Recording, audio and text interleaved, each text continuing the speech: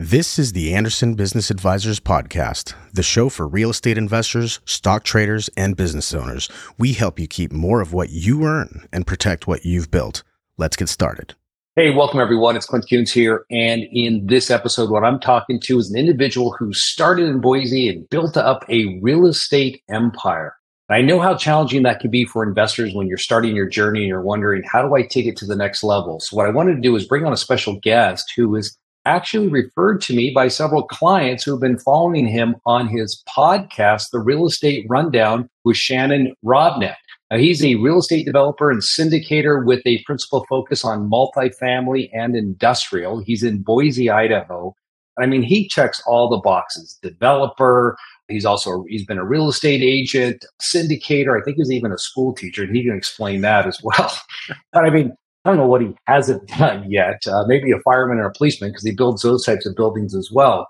But anyways, I'm so happy to have him on. He's going to bring a wealth of knowledge. If you're wondering how to make that change to move into a different area of investing, or you just want to know about the market in general, what you should be looking at, here's the expert. Shannon, thanks for coming on. Hey, thank you so much, Clint. I'm not a school teacher, but I was a fire commissioner and I am a pilot. But the thing is, I started my journey building single-family homes. I was the son of a developer and a real estate agent. So I'm a fourth-generation realtor. My son's a fifth. And it really has just been in our blood. And as I went along this journey, Clint, it hasn't been fast. I mean, I've been doing this for 27 years. And so when people look at where I've been able to get to, and you take the full context of the picture, I'm kind of a slow learner, right? It's taken me 27 years to get here, but it continues to build. I started building single family homes. I didn't like homeowners and all of that. And so I started building municipal buildings and schools and industrial warehouse. I did my first investment property for myself in 2001. And it's grown steadily from there. And in the last 3 years, we've raised just over $60 million in capital for placement in syndications and funds. But it's been a heck of a journey. I wouldn't trade it. Yeah. So, for a lot of people, they start out with wholesaling, maybe they start with, and they can move into flipping, and then eventually they get into single family. And I run into investors all the time that are wondering, how do I make that change and move out of the single family to these other areas? And how were you able to make that shift? Well, what I did, Clint, was I found a deal, and then I started out finding single check writers that wanted to partner with me, and I would do all the work, and they would put up the capital, and we'd make a go of it, and we'd split the profits. And it wasn't syndication per se. It was just finding and selling the idea that this is a profitable deal. And so I began to underwrite deals. I began to figure them out, and then I began to create a list of people that would probably have an interest in it, and I just began to approach them. And then I eventually ran out of people that could write the size of checks that I needed. The last one was a family office that wrote a $19 million equity check for a $64 million apartment complex. And I realized that being dependent on a single source was too much, and that's really kind of my journey about 3 years ago into the world of syndicated capital and funds. But, it comes down to, I don't care if you've got a single family home that you're looking to flip, find somebody that wants to partner, and then do 2, and then do 4, and build on that and show your expertise. The other thing that I found is if my partners were making a lot of money, they were raving fans. And I think most of my deals, my partners looked at it, that it was a really good deal for them. And when it's a really good deal for them, they're very likely to do it. And maybe I could have made more on each deal. But the thing was, I had people waiting around to write a check instead of trying to, find a skinny deal and get somebody to join me for a 20% IRR. I had people that made 35 and 40% on their money. And that may seem expensive, but because of them, I also got to do the deal. So I made any money that I made because they joined the deal. But are you finding these deals? I mean, it sounds easy, right? Just go out and find a deal. And every time people say, well, Clint, how do you build your real estate portfolio? I said, I found the right people. Where the hell are these right people? Do you picking up rocks? I mean, so first off, let's talk about that. How do you go out there and actually find the deals? Because that's a challenge. It can be a challenge. And, I was talking with a friend of mine, Ken McElroy, who runs a very small outfit, about $2 billion worth, right? And I believe the numbers were between 20 and 22, he bought one deal. And they were underwriting 3 to 5 deals a week. So the numbers are that he underwrote 150 deals to buy one, right? And I think that a lot of people don't realize the amount of work that actually goes into finding the right people. You put together a team, but how many frogs did you kiss? How many screw ups did we have because the guy promised us he could do it only to never, ever return a phone call again? And now we're under contract and we've got to do it. And we've got 7 days left and we've got to get contractors lined up. And there are things that I've done. I mean, Clint, I didn't go to college, right? But I've gone to the School of Hard Knocks. And I like to say very convincingly that every dollar I have made came from a mistake, because it was the mistake that taught me how to vet better, how to pick better, how bottom dollar on the contractor isn't likely to work out in your favor, and how reputation and referral really makes things work better for you. We currently have a deal going in Florida that through a contact of a broker here in town, I was able to connect with a guy that in a matter of weeks filled 2 40,000 square foot buildings for us that I would have never known without that connection. So relying on your current connections to get you into open the doors to other people and seeing where your network really is your net worth can really kind of get you there, but also having the mindset that you're going to do the work and you're going to underwrite 150 deals to get one. Okay, well, you brought up the network thing. So how did you start building your network? Because I think that's a challenge for a lot of investors. They hear the term all the time, but they say, where do I go? Just to a RIA? Is that how I build my network? Well, when my son, he was 21 years old, he's 27 now, he got his real estate license and wanted to go into the business. And I told him, I said, you need to start networking. And he goes, well, okay, Dad, but every networking event I go to, there's 10 other realtors there, right? And I said, well, there's 2 ways to do that. Number one, you're the youngest, so you need to be the sharpest dressed kid in the room. So he showed up in a 3-piece suit, so he was memorable. But the other thing that I told him to do was I said, you need to be everybody's connection for everything. You need to know a plumber. You need to know a mechanic. You need to know a carpenter.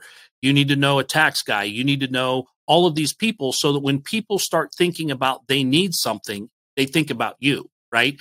And when you're going out there and your idea of networking is not to find someone to connect with for you, it's to find someone to connect someone else in your network with, it becomes so much easier because the pressure's not there to meet somebody that can meet your need.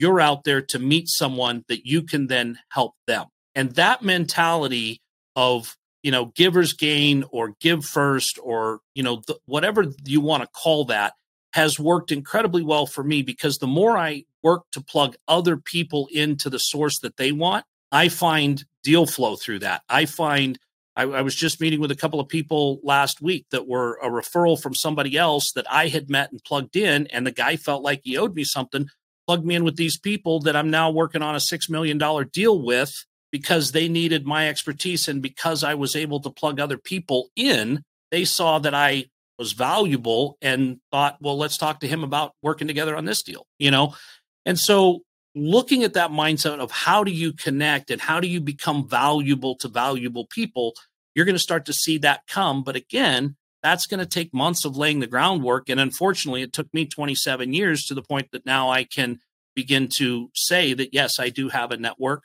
and I am able to plug people in. And from that comes a lot of deal flow. So then what I'm also hearing then is if you're starting out or if you're making that transition, you want to start smaller, because I'm sure you just didn't jump from the single family right into a 175 unit complex.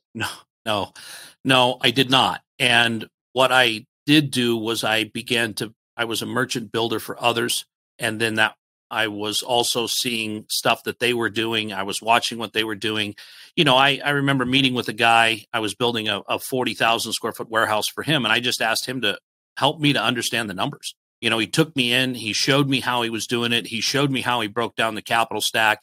He showed me all of those things because I was asking. And a lot of people will give you a lot of information if they feel that they're enhancing your life, right? If I come to you and I say, hey, Clint, I want you to tell me everything you do to save a client money on their taxes, right? Yeah, I'm probably not going to get the result if I come in and say, hey, Clint, I've heard a lot of people talking about how good you are at this job. What are a couple of the simple things that most accountants overlook that you find a lot of value? Because I get people that come to me all the time and want to know. And if I had a little bit more information about you, I could probably make that referral very well. Then all of a sudden that role changes. And I've seen where people will come to me for advice and realize that the job's too big for them or the project's too big for them. And I wind up with it as one of my deals because they go, well, I can't do it, but do you want it? Right. And it's in becoming somebody that is connectable and asking the questions and then providing the value backwards that says, hey, thank you for that referral. By the way, I have 2 for you. By the way, would you be interested in this? Because a lot of times just that top of mind is what's gotten me into the door or gotten me into the trouble. Then I'm allowed to solve or to show my expertise or my ability to be valuable to you, Clint, by providing you with these guys were asking some questions. They're high net worth individuals. It sounds like something you could work with. I hope this is a good, valuable connection for you. And then you're just able to build that network where you become valuable to valuable people. You know, what you just said there, what I'm going to do right next is I'm going to replay that. It's in becoming somebody that is connectable and asking the questions and then providing the value backwards that says, hey, thank you for that referral. By the way, I have 2 for you. By the way, would you be interested in this? Because a lot of times just that top of mind is what's gotten me into the door or gotten me into the trouble that then I'm allowed to solve or to show my expertise or my ability to be valuable to you, Clint. And then you're just able to build that network where you become valuable to valuable people. Now, why did I just replay that cut right there? Is because what you said was so important on how you approach people. And I wanted people to hear this twice because it's how you communicate. And you're hitting this right on the head, is that you don't come at it asking for things. You come at it saying, I want to give to you. And then, you know, it works that way with everybody. If somebody's coming and they want to give me something, I want to give back. Right. To show that.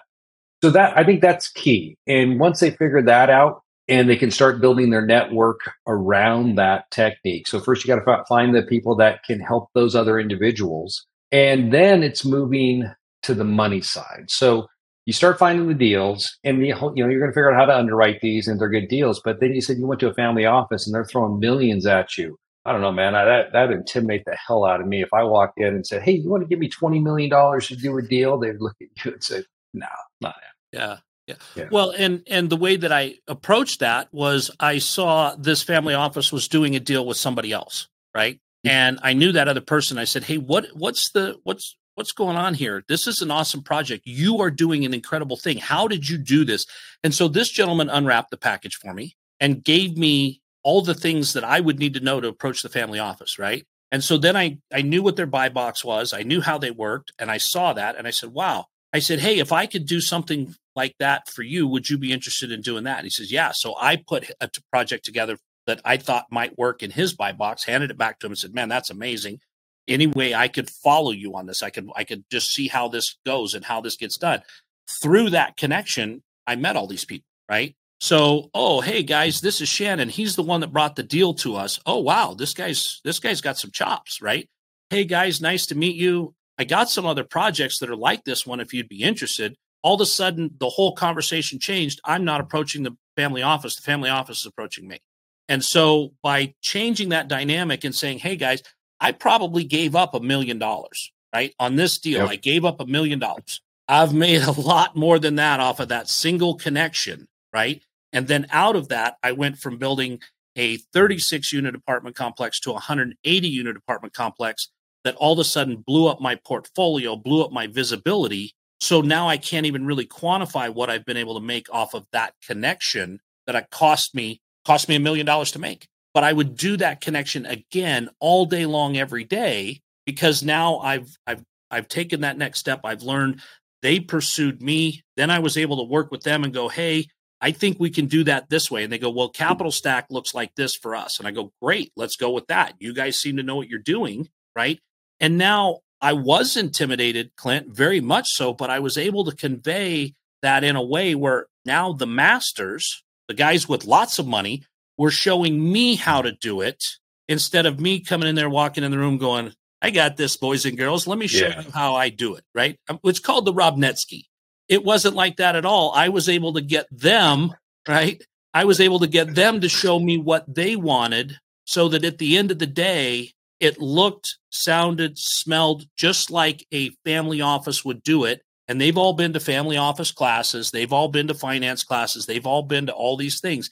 Then out of that came the connection with the bankers, came the connection with the other people, came the connection with other high value, high net worth individuals. And because I was then able to associate with those people, I've really expanded that network and taken advantage of that one project to really, really change things in the trajectory of the business and where it's gone. Well, okay, you've been doing this for 20 years. Right. But now we're in a unique time that the market's changed. We have these higher interest rates. You've got sellers that still think they can demand 2021 prices. And we're stuck in this, hey, who's going to blink first mentality when it comes to properties and finding deals. So if someone's looking at this right now, do you see opportunity or you see sitting on the sidelines? Because what you were talking about with Ken, I mean, that's a hell of a lot of deals to underwrite to only find one, which is smart, right? Don't waste, don't jump because you're going to screw over the people you're bringing into the deal and then you're going to burn all those bridges.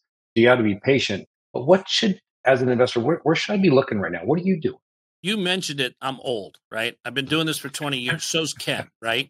And the reason that Ken wasn't able to find deals that worked is because even though interest rates were incredibly low for the last 36 months, the people wanted more than they were worth and interest rates weren't going to stay there. And so really we're back to where I'm used to working, right? I did my first deal at 9%. That's the world that I've lived in. And if you look at history, history will tell you that deals don't get done at 3.5 caps. Deals don't get done right now. I just sold a property at a 5.25 cap with 8% financing being what's on the table. That does not make any sense to me. So, which is exactly why I thought this is a great time to sell. But what I'm seeing a lot of people do is they're trying to make a deal instead of setting their parameters and going, this is what a deal looks like for me. Number one, we got to have cash flow out of the gate if we're buying something, right? If it doesn't cash flow, we're not interested in doing it. We've got to have the ability to lock in some long-term debt. Even if we can get short-term debt for cheaper, we always look at the long-term debt and what that's going to cost and make sure that that deal is going to pencil so I can lock in some long-term debt so that I can create some stability. And I'm going to look at history. Right now, Clint, I'm looking at industrial. Just spent a couple hours yesterday with one of my guys, and we're looking at deals that are trying to be, they're being, the ask price is at a 5.5 cap and interest rates are at 8. So you've got negative arbitrage on all of your borrowed money. This doesn't work, but it doesn't mean we try and make a deal out of it. We just quickly go buy it and look for the next one.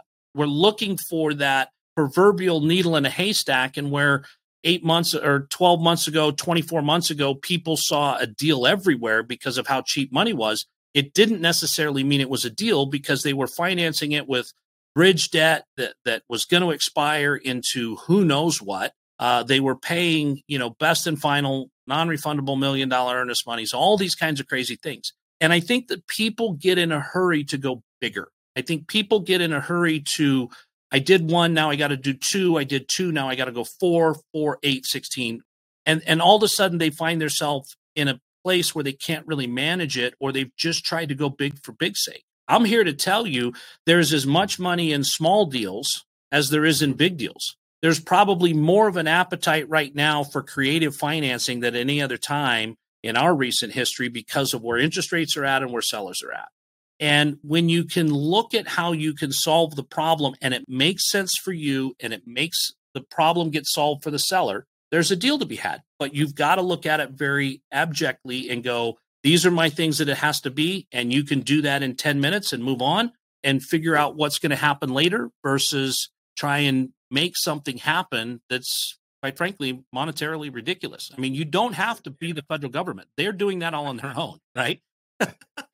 So when you talk about that deal, that industrial place, do you ever approach the seller and try to explain to them the realities of the situation, or you're just saying, all right, if they're putting it there, they're not serious about selling, or they're just looking for a sucker to come by and buy it, so it's not even worth my time? Well, I did just that, right? I sold that building at a 5.25 cap, and what I was looking for was the guy that had an expiring 1031 and was all cash.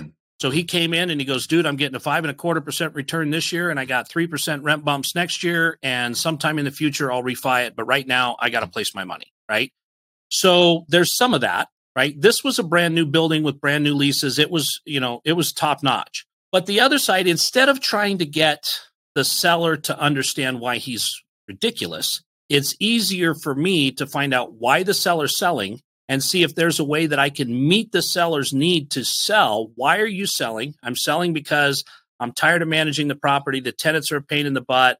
I don't want to deal with them anymore, but I still need money. Yeah. Okay, maybe that's an opportunity for seller financing where you can come in and do the work and earn in, and now you can take advantage of maybe some creative financing, or maybe the seller's looking for his purchase price. Hey, I can get you your $10 million, Mr. Seller. Here's all the bank's going to give me. Here's the equity I can bring to the table. If you'll take a second position for 24 months with my pro forma, I can get you to a place where I can refi and get your money out. Do we have a deal? Because there's a lot of people stuck on a price because it sounds like a nice price. It's not necessarily based in reality. And guys like you and me, Clint, that drives us nuts because it has to boil down to reality, right? And you and I are sitting there going, this is an $8 million property at best. What is this guy smoking? He should be selling it rather than real estate, right? But when you can solve the seller's problem, that's what may open you up to something that may get creative. We're working on one right now. It's been on the market over 500 days. Seller's stuck at $8 million. We're going to if we can solve the seller's problem for the $8 million price, well, I can buy that at $8 million if I can find 3% money, right? My office building that I'm in right now, it was that classic example. They wanted $4.5 million on a 67% occupied office building. I called them up. We were 45 days out from closing. It was the last day of due diligence. And I said, I got some good news and I got some bad news, right? And they go, well, what's the bad news? And I said, the bad news is the bank turned down my loan. And the guy goes, well, what could possibly be good news from there? I said, the good news is you guys are going to carry the paper on it, and I'm going to close in 45 days at full price. They thought about it for a minute. They'd been on the market for 2 years. They realized this was going to get them their price. They were going to carry back some paper for me. It was going to work out. Their worst case scenario was I invested the money to rehab the office, got some of the tenants, made it better. Maybe they wind up with it back, but they were no worse off than they were now. And they were collecting the same amount of money every single month as they were from the current tenants. So they did the deal, right? But you have to look at how to solve that problem rather than try and explain. And I see people do that all the time. They go in and I got to explain to the seller why they're stupid. Any of you guys that are married, you know how well that feels when you get explained, why that's not the right way to load the dishwasher, right? I think what you should say is any that were previously married know why that doesn't work. Right. Well, Clint, my biggest problem was I thought loading the dishwasher meant getting my wife a second glass of wine. It just never worked. So heck, if I touch the dishes, my wife will that'll start a fight. I'm like, not doing it. Yeah. All yours.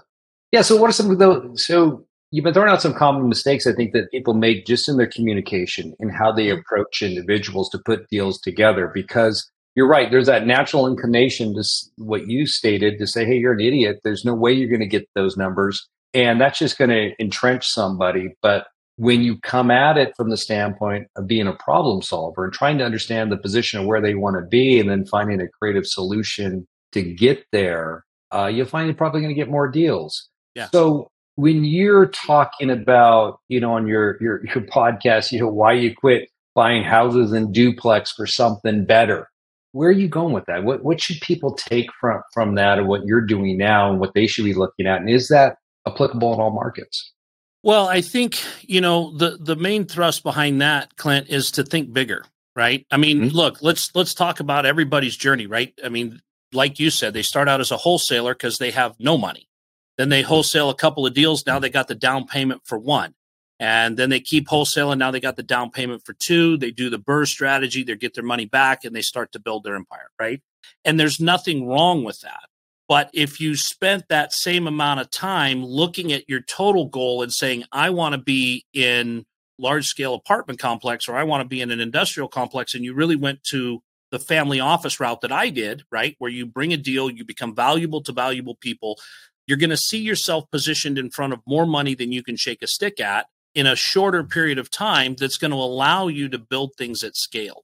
And I think people look at this. I know I did for a long time, right? The reason my journey is 27 years is because I always felt like I had to be the solution to every single problem. And it's when I began to realize I am this and they could use that, but they have what I'm missing. And I began to start figuring out how I could partner, how I could work together, how I could add value to other people. Instead of eating my whole pie, which was this big, I could have a small piece of a pie that was 20 times the size, right? And when I really adopted that mindset, I stopped thinking small and I stopped thinking about trying to do a duplex and then a duplex to a fourplex and then some people call it a quad to a small 32 unit apartment complex, which does nothing but suck you dry on expenses because you don't have enough doors to spread it over. And you're able to get into the bigger game by becoming a piece of somebody else's bigger machine and being valuable to them. Plus, you're going to absorb knowledge and information and avoid pitfalls that you're going to navigate by yourself, right? You're going to be, I know your journey is, there's all kinds of money laying along the way that you educated yourself with because you missed this or you did that wrong or you learned the second time. It's every entrepreneur's journey. But if you're looking at how to step out of the gotta learn it myself by getting punched in the face to put yourself in a position where you are now coming at it from a place of I am learning from masters of the game because I'm creating and providing value to them and I'm getting taught at a masterclass level, you can advance so much farther, so much faster. And even a small piece of that is much more profitable than 100% of your own pie. When you're looking for deals then right now, you're in Boise, it's a phenomenal market, or it has been. And now you just mentioned Florida. So a lot of the people that, are listening to this or watching it, they live in areas where no matter what they do, they just cannot find the deals. And people tell them, hey, you need to look outside your market. Well, you have the connections, of course, but if you don't have those connections, then how do you take that and parlay that to a different market like Florida? If I lived in Washington State, what do you say to somebody like that? What should they do? Should they just skip it altogether and just stay local and just keep their nose to the grindstone? Well, I would say, continuing to do the same thing that doesn't work and expecting different results is insanity, right? Mm-hmm. But what I did is, we're in markets from Washington to Florida, right? We're in Texas, we're Tennessee, North Carolina. But what I did was I looked at markets first because it's the market. I'd rather do a good deal in a great market than a great deal in a good market because I have the whole market working for me in North Carolina versus 99.9% of the market working against me in New York. So I narrowed down. I've got 9 markets in the U.S. that I want to be in. I called my local realtors. I called all of them, right? And I said, I'm looking for contacts in these states. Now, all of a sudden, my realtors know that they can get a referral fee out of everything I buy. So they're calling the best they got, connecting me through personal relationship to people in that marketplace that I can now know are heavy hitters in that marketplace because they're referring them. I can then go in and start vetting that market through experienced eyes instead of my own. Because I could fly there, I could rent a car, I could drive around, I could think I could figure things out, or I can go to a market expert in that area through a referral and make the connections and get inside track on inside deals. So that's what we do. So when we show up in a market, we have vetted the market, we've vetted the realtor, we've vetted the area, and we've got experts in the area that are telling us, along with our own analysis, that this is a good deal and this is something we should look at. The things that you typically ask a realtor to vet the realtor before you go in there? Oh, yeah. And this is the thing, Clint, I think you do too. I've got longstanding relationships with realtors here. And, because I'm a realtor, my son's a realtor, everybody in town knows that if you bring me a deal, I will buy it from you. I will not involve my family at all. You will get the commission, right? And I'm very clear about that. And I've done a lot of deals with people. So when I'm asking them for a referral, they know that I'm serious, number one. And number two, they're not going to introduce me to Clowney McDonald that is going to run me around, they're going to want that commission. So they're going to call their people and go, I got a guy looking for this in your market. Are you that person, or who can you refer me to? So they will bet that because they know there's real money on the line. I mean, a typical referral fee can be upwards of 25%. Yeah. Well, the last deal we did in Houston was just over $6 million, right? In and out in 45 days. Well, my guy made a nice commission off of that, but he made sure that the people we were working with knew what they were doing so that we had the right people to get connected. And sure enough, 60 days later, he's got a check. You see, that's an in that I don't think a lot of people talk about. And in fact, quite honestly, I've never heard someone mention it in that way before, that context, that your pathway into a different market is through your local realtor that you've built up the relationship with, that you've done deals with.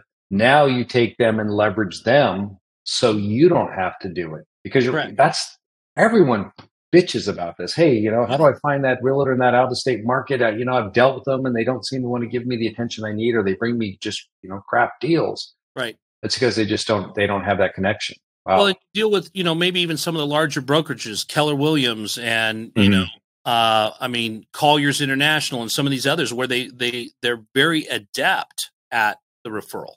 They're very good at that, and they know that it's good for the company. And so now they may be referring you inner office, but I've also had, the deal we just did in Florida was not one office to the other, right? It was another guy that when my realtor reached out to his contact in Florida, they said, man, that's not my market, but Jim over here, he eats, sleeps, and breathes that area, and he's going to get it done for you. And sure enough, the guy's knocking it out of the park, right? But I mean, the commission on one building, just the lease commission was $358,000. We did that twice, right? So there's a chunk of money exchanging hands based on my guy spending an hour or two on the phone and doing his due diligence based on knowing what we're capable of and wanting to make sure that I get into the best hands possible to make that a reality for him. Well, there's a reason why commercial brokers live on the water, because right. They make really good money. Exactly. So the question that comes to mind when we're talking about this: chicken and egg, money or deal? Money. Which comes first? Money. Money. Absolutely. You really need to get. Absolutely, because the reality is, and the market is cooling off, right? So it's not as important that you line up the money right now, but you've got to have an idea where that's coming from.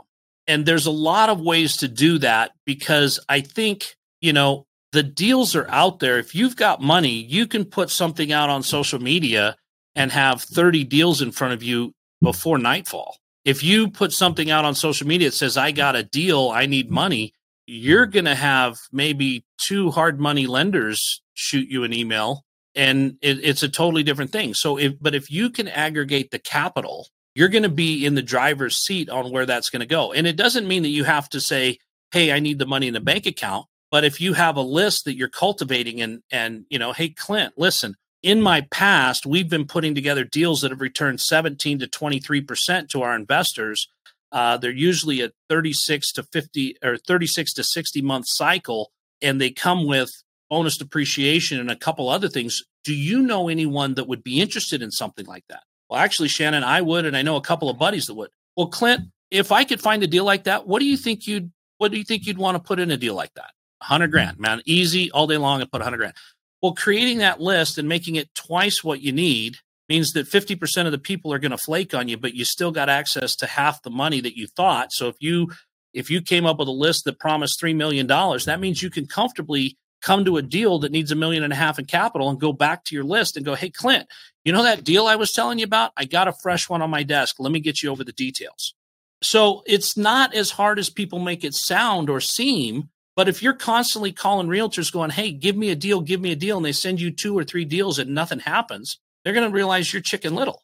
You're saying you got this, but you don't, and they're going to stop wasting their time on you. But if I came back to you 12 or 24 months later and say, hey, Clint, I finally found a deal that works. Are you interested? The answer is substantially different result. Well, so you get those. I mean, my experience with some of the commercial brokers is they call you up and they say, hey, I got this great deal in your area. It's a 5.5 cap, but if we stabilize it, we can get this thing up to about a 7 cap. And it seems like they're just pushing on you stuff that isn't necessarily moving with their other investors, and they're trying to see if they can pick it up. So when somebody does that, so I'm working with someone new, how would you combat that and go back to that investor or to that broker so you can still keep that deal flow alive, but you turn it around so it's not, hey, I'm just saying no, because you're right. If you just say no and you can't close, they're going to quit working with you. Right. But you want to keep the line of communication open. Well, so I would take the time to underwrite that deal real quick. So it's a 5.5 cap. So Clint, as soon as I buy this thing, you get paid. As soon as you get back on vacation from spending my commission, how long do you think it's going to take you to lease this up and at what rate? And can you show me some comps for that? So then you come back and you say, hey, here's my comps. I can get you up, 15% on the rents. Here's the leases that just closed. Okay, so I underwrite that. And I go back to you and I say, Clint, this deal would work if the seller would take a 10% haircut on the price. Do you think we can get that done? Right? So that the agent looks at that and goes, you know what? Shannon actually thought about that deal. He actually showed me that he has the capacity to think through the deal. He didn't just say no. You know what, Shannon? That's why this deal's been on the market so long. Mr. Hansen won't sell it to anybody for less than the $4 million. Well, do you think he would be interested in a little creative financing, maybe a seller carryback? Well, let me go ask him, right? And so you're not wasting their time because you're showing them here's the nuts and bolts, and it's got to be more than the realtor makes money on this deal. But this is how it would have to be for me to be able to make money at the deal. Because the one thing that we do, Clint, and I think this is true in your world where people think accountants know everything about tax savings and all that kind of stuff, right? Your particular firm is very special in that regard, but everybody thinks that realtors know how to underwrite deals. And the reality is that 90% of realtors out there, I don't care how good they are in their brokerage, don't know how to underwrite a deal. They know what a cap rate is, they know what the market is, and they know how to sell. It's the financing, the capital stack, the underwriting that would go into that would show this is all I could pay for that without something happening. Yep.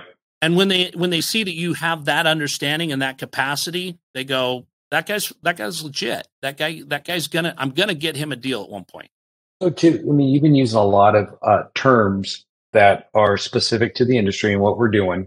And if someone needed to get up to speed and they want to understand this stuff, when you're talking about a capital stack, and other than just talking to someone, do you recommend people any resources out there that they could learn from? Yeah. Is it just, going to your podcast, Ken's, or what do you think?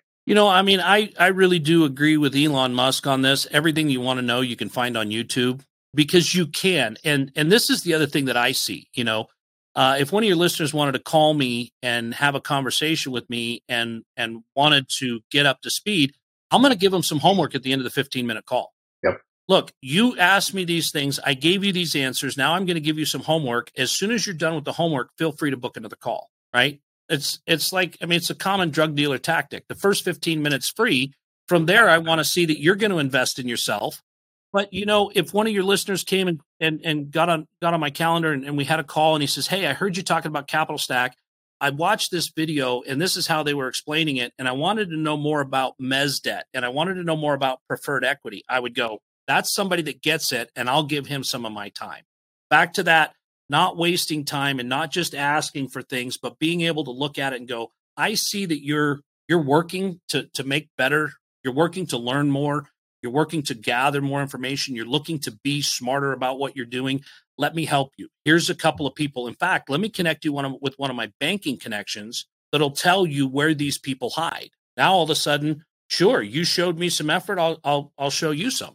And I think that's what a lot of people do is they go, well, I'm just going to go to the expert and act like his time is free and just ask 25 questions instead of doing any of my own research to prove that I really want to know. And I've done some exploration on my own. Yeah, no, I know that does get frustrating because, I mean, you just compared my firm to a drug dealer because we give away a free 30 minutes. Well, but it works, right? It works on every level, right? It does. Because it does.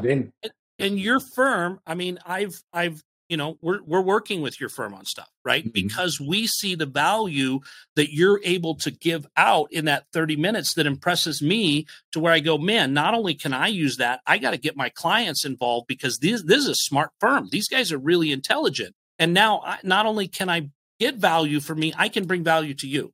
And it's exactly that. I mean, now I'm looking at it going, man, this is incredible because now I get to be associated with you and your firm And the intelligence level that you've pulled together in that community is now I'm able to refer people in, and I can get them a front row seat because of that free call. So that's, it's genius marketing, and it works on every level. It's how I've gotten most of where I've gotten in life. Well, it just goes back to what you're right. What you basically said, you give and then you'll receive. Absolutely. And that's what drives it. And so I hope people get a lot from that. When you throw out there that they can reach out to you, is it as simple as just going to your website? Yep. ShannonRobnett.com, right? Yep. If you go to ShannonRobnett.com, you can see our job site cameras. You can get our newsletter. You can see all of our social media. You can even get to my calendar, book a 15-minute call. I'd love to talk. Yeah, and I would highly encourage to take advantage of this, that's listening in or watching this, because as you've shown, you've given us a wealth of information, and you're so free with your time, and your experience just shines through. And it's that no BS that, you see a lot of people out there, you can tell they're not doing the deals, right? They're just talking about it. Right. They want to be there. Right. And you can sniff it. Right. Yeah. You've been doing you it. Definitely learned that, right? Yeah. But, Clint, if you could do something for me, if you could just write a letter like that to my guidance counselor in high school, that would really. Yeah. Well, hey, man, thanks for coming on, taking the time. I really appreciate it. I know you're really busy, and just take 45 minutes, 50 minutes of your time. I know it's commitment, but I truly appreciate it because you give so much. Well, and I've said this a lot, and I want to thank you too, because I think that 2008 as a financial crisis could have been averted if we'd have had podcasts like yours that are bringing information to people, anybody that wants to use it. And I think that the more intelligent an investor is, the better success they're going to have. And it's podcasts like yours, and it's people with your reputation that are curating that content and bringing it to people that allows them to up their game at no charge, I think is phenomenal. And what you're doing for the investment community is awesome, and I appreciate it. I appreciate it. But just as we talked about earlier, by giving the information and people take this and they find success, they become clients. And That's right. We're all motivated, right? I want people to become investors. Drug dealer. Absolutely. ALG crap. That's right. Yeah. So. Well, anyways, thanks. Appreciate it. Thank you, Clint. Thank you for listening to today's podcast. Show notes for links to everything mentioned in this episode can be found on our website at andersonadvisors.com/podcast. Be sure you subscribe to our podcast. And if you are already a subscriber, please provide us a review of what you thought of this episode.